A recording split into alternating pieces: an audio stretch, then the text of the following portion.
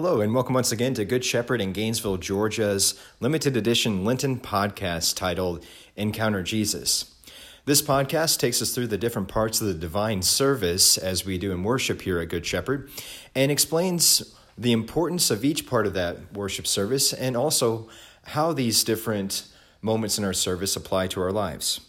Today we'll be talking about prayer.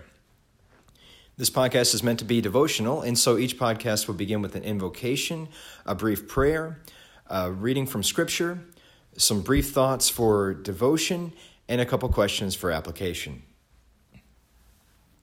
We begin in the name of the Father, and of the Son, and of the Holy Spirit. Amen. Heavenly Father, we oftentimes are weak in our prayers. It's not that we don't desire to pray to you more, but we are overcome with distraction. So many things get in the way. There are so many demands placed upon us that we often feel that we'd be more productive doing other things, even more productive for you if we left prayer and did something that was on our list. Help us, Lord, then to see prayer how you see prayer. Help us to see that you are a Father who eagerly desires to hear from your children. Pour out your Holy Spirit that we might be obedient to your command and your call for us to pray to you without ceasing. Amen. A reading from 1 Thessalonians chapter 5, beginning at verse 12. We ask you, brothers, to respect those who labor among you and are over you in the Lord and admonish you, and to esteem them very highly in love because of their work. Be at peace among yourselves. And we urge you, brothers, admonish the idle, encourage the faint-hearted, help the weak, be patient with them all. See that no one repays anyone evil for evil, but always seek to do good to one another and to everyone. Rejoice always, pray without ceasing, give thanks in all circumstances, for this is the will of God in Christ Jesus for you. Do not quench the Spirit, do not despise prophecies, but test everything, hold fast what is good. Abstain from every form of evil.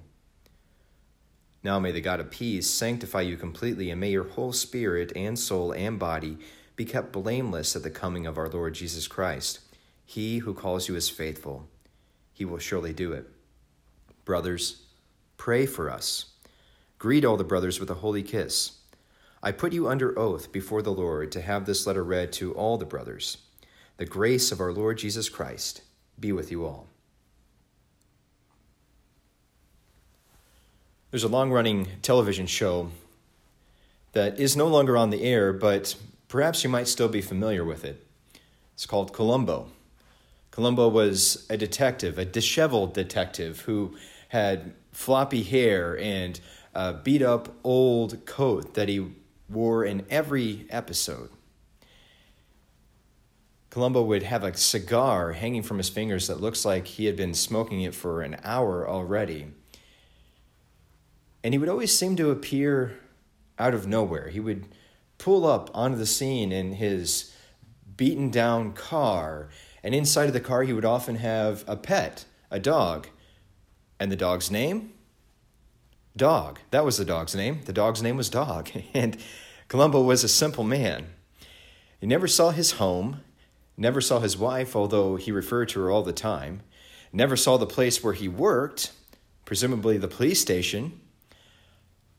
So as the show was shot, you would always see Columbo just coming up out of nowhere, and this lowly man who appeared to be bumbling and kind of foolish would be solving crimes not amongst those who were living in the gutter, those who were living in despair or poverty. No, he would be solving crimes amongst the wealthy, the elite, the rich, the highly intelligent.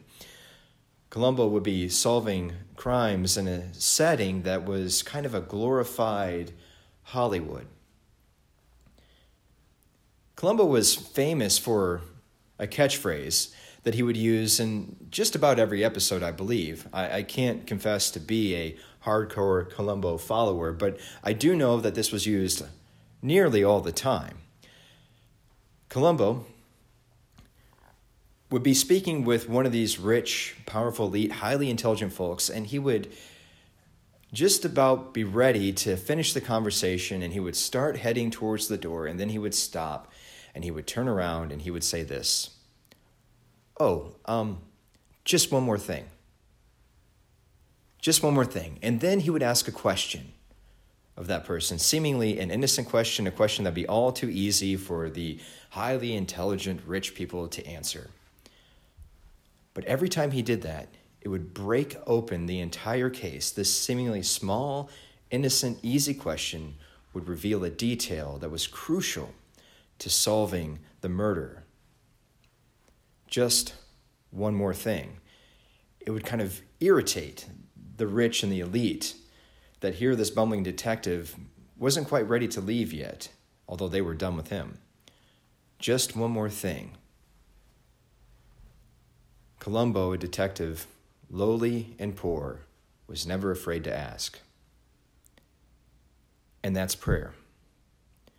We hear Paul tell us to pray without ceasing, and immediately we feel overwhelmed by that instruction. Pray without ceasing. How is that even possible?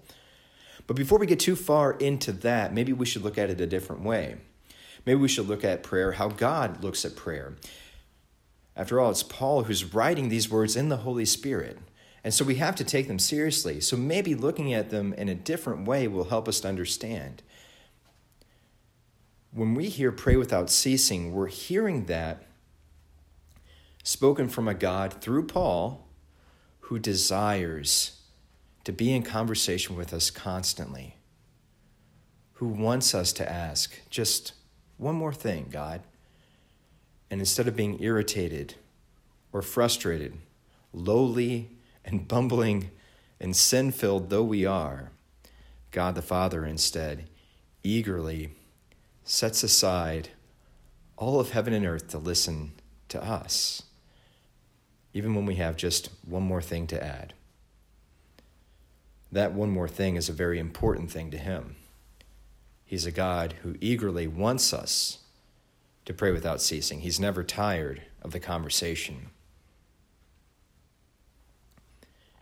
Another issue we might have with prayer that we don't always recognize is that our relationship with others will impact our prayer life.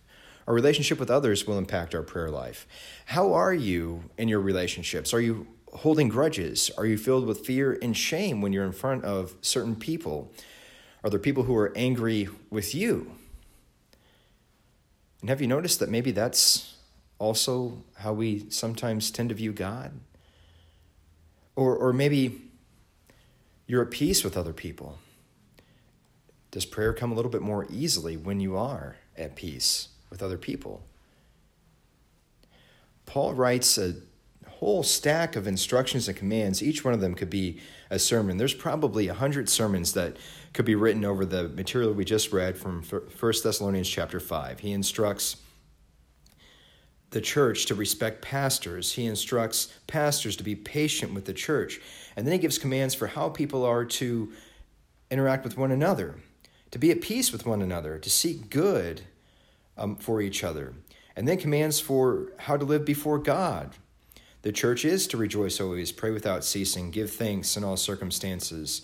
They're commanded to not quench the spirit or despise the word of God in prophecies, but test everything, hold fast what is good, abstain from every form of evil. Paul is talking about all these different relationships and giving instructions for every one of them in a manner that pushes it all really close together. And why does he do that? Well, if we're looking through the lens of prayer, we begin to understand that when we go to prayer out of love for others, we leave prayer with our love strengthened for others. When we go to prayer out of love for others, we leave prayer strengthened in our love for others. Likewise, if I'm worried about being forgiven by other people, I might also worry about being forgiven by God. And so when I go to prayer and confession over my sins, I leave that prayer at peace with God, and therefore more in peace in my relationships. Because after all, if God has forgiven me, then his word is the most important word. And if God has forgiven me, then perhaps others can too. There's a song by Sarah Groves, a Christian artist, who talks about the nature of love. And most of the song is a little bit of a lament or a regret. She talks about how there's always just one more thing to do before the important conversations happen and the important moments can happen with those that she loves. There's always one more errand to run, one more thing on the to-do list. She writes in her song about how it's a distracted and busy world that we live in that always seems to get in the way of the more important things.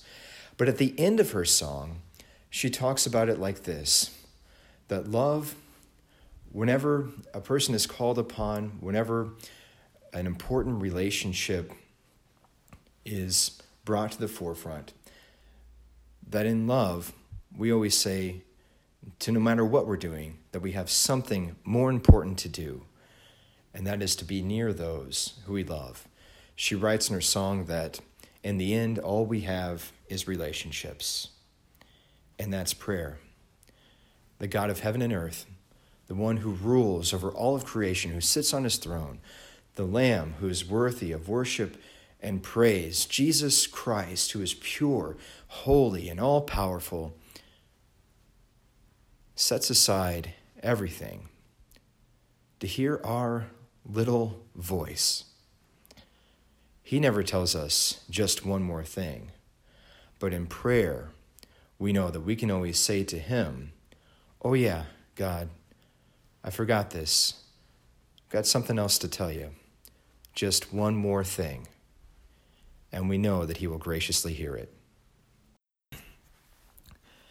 As we leave, there are a couple application questions for us today. First is, what is something you can do to increase your own prayers, to improve your prayer life? Maybe it's setting aside a time each day, a devotion, starting off small with just a couple minutes in prayer and building up after that. Maybe it's practicing some rapid-fire prayers, just needs as you notice them throughout the day. Lord, help me. Please be with this person. Bring healing to that man or woman who I heard was sick. Just little sentences. Second question is this. Who specifically can you pray for that you haven't prayed for yet? We hope you enjoyed this podcast. Good Shepherd Lutheran Church worships Sunday mornings at 8:30 a.m. and 11 a.m., and we have just one more midweek service left during the season of Lent. Dinner will be served this Wednesday, April 10th at 5:45 p.m. Serving dinner will conclude at 6:30 p.m. and a worship service will follow in our fellowship hall. God's blessings to you, especially as we draw near to the cross and the resurrection of our Lord.